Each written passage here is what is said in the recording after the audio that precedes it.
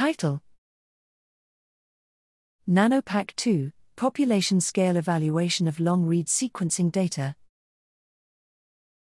Abstract: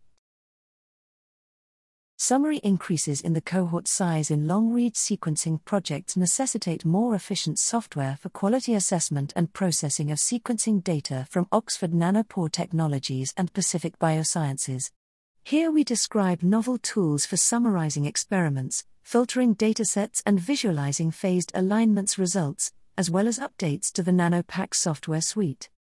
Availability and implementation: Chromino, Chopper, and Phasius are written in Rust and available as executable binaries without requiring installation or managing dependencies.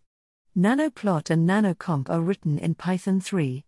Links to the separate tools and their documentation can be found at https://github.com/wilcosta/nanopack. All tools are compatible with Linux, Mac OS, and the MS Windows 10 subsystem for Linux and are released under the MIT license.